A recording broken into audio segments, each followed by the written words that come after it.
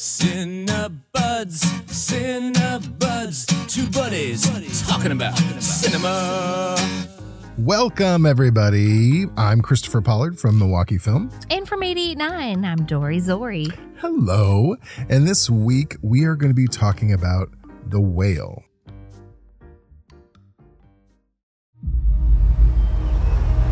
You're an amazing person, Ellie. I couldn't ask for a more incredible daughter. Are you actually trying to parent me right now? Who would want me to be a part of their life? You don't stay in touch with Mom? She really only tells me things about you. Why? Because that's all I want to know about. The Whale is the newest film from Darren Aronofsky, starring Brendan Fraser. It is about a man who is obese and can't leave his house, essentially kind of housebound. And he's trying to get a relationship back with his daughter, who he is estranged from.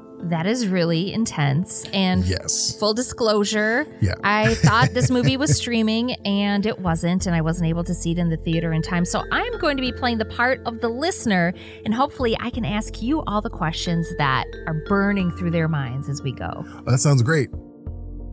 Well, how do you want to start? Because that's a lot. This is fiction, semi-autobiographical. It's based on a play. Okay. So it is fictional.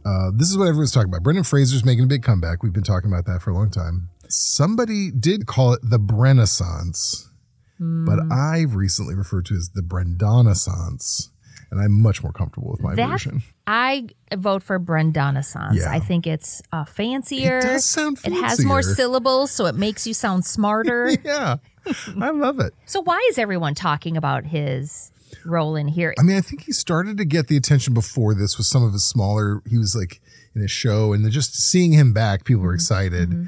And he's been gone for quite a while. And then he came back, and he's also just been so sweet out in public that everyone's fallen in love with him, which is great. And then this was the film that everyone could really latch onto, where he really gets to show his chops after so long. And after watching it, I mean, the hype is justified. He's fantastic. How far into the movie did you realize that the hype is justified? I'd say you get about, because the first, you get over the spectacle of like, he's got the suit, he's got prosthetics on, and he's playing a man who's, disabled by these things that have happened to him. So once you get past the spectacle of it and you see his face, and there's a lot of great filmmaking of it, you see his face, you get to see the emotion. So it's not long before you realize, okay, I can see why people were into it. And how much do you know about the director? Darren Aronofsky, I'll be honest with you, I'm not a huge fan of his journey. His first movie was Pi, which was a very small indie film, which was really smart, really well done. Then Requiem for a Dream? Yeah. Okay, so you got me there. That's one of those movies that I feel like everyone needs to see, but I don't ever need to see it more than once. I can see it's an impressive film, but you're right. I'm like, I don't really need that in my life. That kind of stress and anxiety. We'll definitely talk a lot more about The Whale and the Brendonaissance, hashtag Brendonaissance, in the podcast, so please stick around.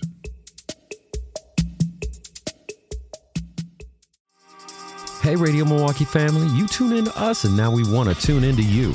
From now until February 17th, we'd love for you to spend a few minutes taking our listeners' survey. Your responses will let us know what you dig about what we're currently doing and give us feedback on how to make it even better. As an added incentive, all complete responses are entered to win a $150 gift card to Black Shoe Hospitality Restaurant. You can find our survey online at Radio Milwaukee or hyphen.org. And we're back. I have something fun Yes. to talk about as we're talking about Darren Aronofsky. Yeah. I just read something that kind of connected a couple dots that we've been talking about recently. His fourth film was the sports drama The Wrestler that starred Oh, yeah, Mickey Rourke. That's right. And then his next film after that was a psychological horror film that had sound design in it that changed my life. Oh, that's right. The You know Black what? Swan. I think I may be changing my mind about what I said earlier. Because there are some great movies he's done. But there's a couple that have made me just straight up angry. But The Whale's not one of The them. Whale's not one of them. I love The Whale. The other cast, tell me about that. Yeah, honestly, the whole cast is really the best part of this. They are all firing on all cylinders. Sadie Sink, who everybody knows from Stranger Things.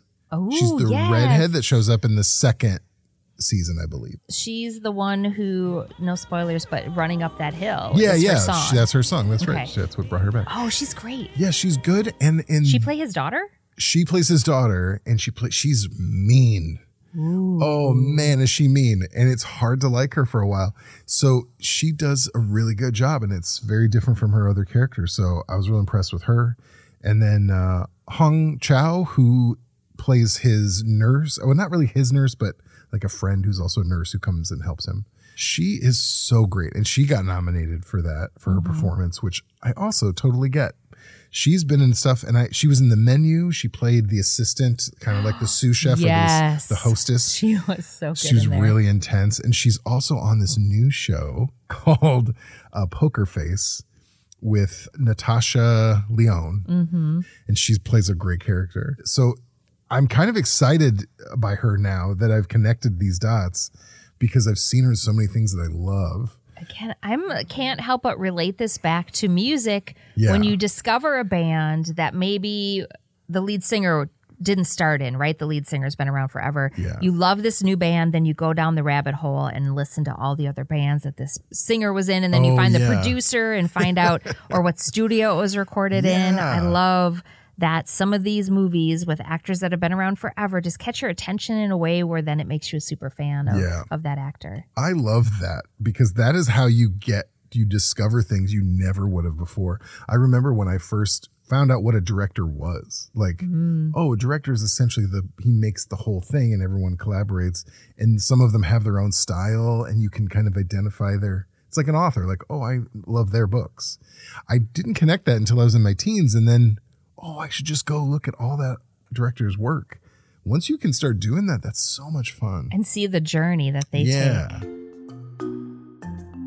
So back to The Whale, Christopher Yes. Pollard. What kind of emotions? Like, was it all sad? Like, I guess, yeah. What were the first three Honestly. emotions that you went through? Sad, and then sad. I mean, it is a dark movie, and it's an emotional movie, and it's hard to dislike him. He does bad things in it. He does good things in it. But you hear his story, the Brendan Fraser story. He plays Charlie. Okay. And so you hear Charlie's story, you kind of piece it together as the film goes on. And so you learn more details and everything. It's very sad. It also makes you angry at parts. You see some of the characters, how they behave towards him, and then also he's done some stuff that he's not proud of.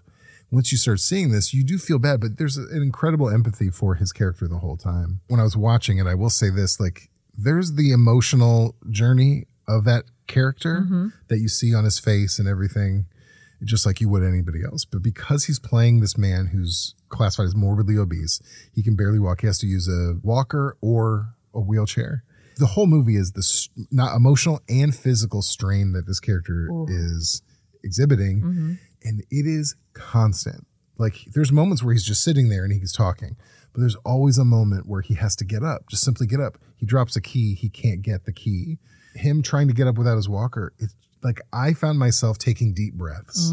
It makes you feel like the pain he's going through. And even when he laughs, any laugh, it immediately triggers like a pain and wheezing. Oh my gosh. So it must have been incredible. Even to fake that, you're acting, you're not actually having them. You connect to it right away because, like I said, you could physically kind of feel tense while watching the movie. Oh, wow. Yeah. I was just looking, since I haven't seen this movie, looking through IMDb at, how they have kind of like trivia and fun facts. Yeah. So I'm just going to kind of close my eyes and pick one out and read it to you and see what you thought of it. Oh, this kind of goes into what you said. Because of the character's severe weight, he had to don a heavy prosthetic suit for the role that he wore for hours. He told members of the media in attendance at the Venice International Film Festival, "I developed muscles I did not know I have." Yeah. I even felt a sense of vertigo at the end of the day when all the appliances were removed, like stepping off the dock onto a boat in Venice. I would have never thought about how that feels when you step out physically of the costume at the end of a day. Be freed from it. It would make sense that, as an actor, you would probably want to have some of that physical burden on you, not just some like latex light suit. Right, to get in character. Yeah. when Gary Oldman played Churchill. And there's a scene, you see him backstage dancing really hard in the big fat suit.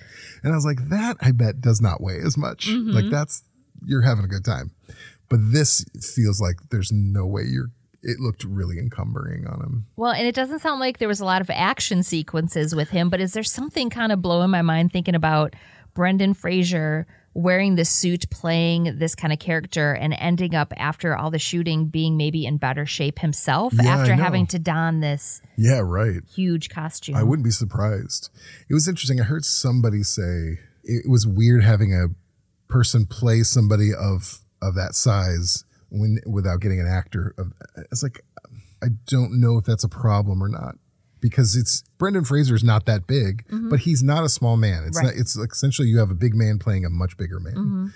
But also, I would imagine that would be a very challenging role for someone of an actor of that actual size. That makes me think about the mom and What's Eating I know Gilbert that's Grape. exactly what I thought of, because the only instance I can think of where it wasn't somebody playing somebody just in a suit, and she was really good. She was really very good. convincing, and so it's just an interesting thought.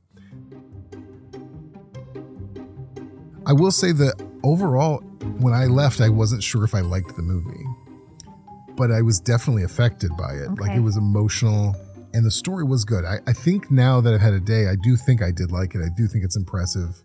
There were moments in it where I didn't love, and there's definitely stuff that made you think. So I think it's a very effective movie.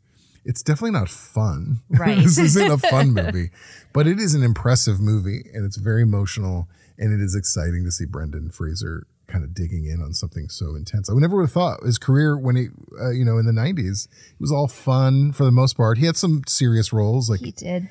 but nothing like this. That movie about being at the college With honors or Oh my without gosh. honors. One of What those a two, yeah. change from Encino Man, Yeah, which is I know, where I know. I will always love him in. But also, I'm very glad from Encino Man to The Whale. Like, what a journey. Yeah. Also, that kind of brought to mind, maybe this isn't an answerable question, Yeah. but, you like what you like. Right. But if you were affected by a movie, like, what other movies have you been affected by, but you wouldn't say you liked the movies? Yeah.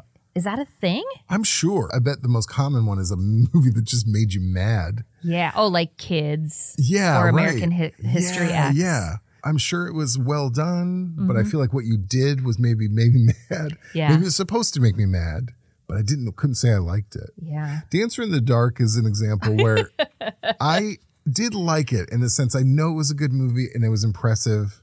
It's definitely one that I just could never watch again because it's so devastating. Yeah. Agreed. All right. I like that. Yeah. Good explanation. You I approved. did what I you could. passed my test. I will say one last thing about the movie, and I don't want to end on a negative note, but it's more something, and I don't even know if it is a negative, but there's a scene in it. I don't think this is a spoiler. I mean, you've got somebody who's an eating addiction and is just, massively overweight to the point where he may die. And there's a breakdown scene. The kind that you would see in any movie about like an alcoholic or a drug addict or someone who's addicted to sex, where they go on a binge. So you see this in this movie, but he's addicted to food. It's interesting because those other things I mentioned are all kind of romanticized in a lot of movies and in life. We think alcoholism is like, oh, that's a sexy addiction. And it is Rock and not. roll. Yeah, yeah. And it's not. It's really devastating. But you see it glamorized so much. With food addiction, there's no romanticizing it or glamorizing it. For most people watching it, it's just gross, and it makes you judge that person not like you would if they were doing drugs. It's like, oh, that's intense. Food is not intense to people. I feel like the way they filmed it like they would a binge drinking scene. In my mind, when I watch that, I'm like, I don't think audiences are going to connect to this in this way, the way this is filmed. I feel like you would have to be more creative in how you film a binge eating scene to where it doesn't come off to some people as like silly or like it could be made fun of. Yes. Because the other ones are also glamorized. Right. And you just can't do it with a scene like this. So that's the only part in it where I thought, I feel like you needed to be more outside of the box when you did this. Taking it just in a different direction with how, Yeah. like, Because I feel like you didn't get the impact wasn't correct. Like you had an impact, but I feel like it may have been the wrong one. Interesting. I know, and now I could I'm be- intrigued to see that part of the film and see what my gut And it reaction could just is. be me. I could be off. Maybe everybody is like, oh yeah, but yeah, I don't know. Ooh, good observation. Well, thanks. I do think after thinking about this for so long, and actually just during this talking about it, I do think it's an impressive movie. I think we're definitely worth seeing. Do you think because it is gotten so many nominations, it'll remain in the theaters for a couple more weeks? I hope so. I know that it's doing its tail end of its run, but I know I've seen a couple theaters who've like put a couple more screenings in, like 1 or 2 shows a day. I know it's at the Oriental Theater still this week. Hopefully it'll stick around, but definitely check around for it. All right, The Whale. It is next up on my list next time I head to the theater. Because you didn't see this one, we have to start with you for what else have you been watching? Well, you kind of hinted earlier. We burned through all 4 episodes of Poker Face. Oh, you did. Oh, that's good. I think one left. What a delight. That is a really good show. It is a really good show. I love the fact that there is an overarching theme going through the whole show, but each episode's almost standalone. Yeah. And it's not formulaic in a bad way. It's just, and this isn't giving anything away, like each episode starts off by showing you a crime that was committed. Yeah. But then how they get there and how Natasha's character is intertwined in it all. But it's really clever and it doesn't seem like, oh, of course she was there. Right, Like right. just the way they wrote it and directed it, I think is super clever. I love that the fact in each episode, there's different famous people where you're Yeah. like, I love them. I love her. I love him. Because that's Yeah. kind of cool. That doesn't happen a lot Oh, yeah. unless you're SVU and you get a special role on an episode. I'm going to use this same platform to say this is also what I've been watching. What I love about it is that it is, and coincidentally, we've been watching Murder, She Wrote lately. Ooh. We've been watching the old show, Murder, She Wrote. This is very clearly formatted to be like those old shows, like Columbo, Murder, She Wrote, even the A-Team. I'm going to say that right now. It's got a lot of parallels with the A-Team. But it is from those like 70s and 80s shows. Even the titles at the front, they have the little like CM little like trademark at the bottom. That's the first thing I pointed out. I'm like, Yeah. this is like we're watching an 80s TV show. Yeah. I'm so glad that They you brought do that up. the Or 70s credits. even. Yeah, and they go, and starring Natasha Lyonne, they do that. But it's like an overarching thing that she's on the run. She's a character who can tell if people are lying. That's the core of it. Opening episode, you see why she's on the run, and then you see her going town to town, solving mysteries. It's just like, it's Knight Rider. It's A-Team. A-Team, they're on the run. They're being chased, and yet they help people.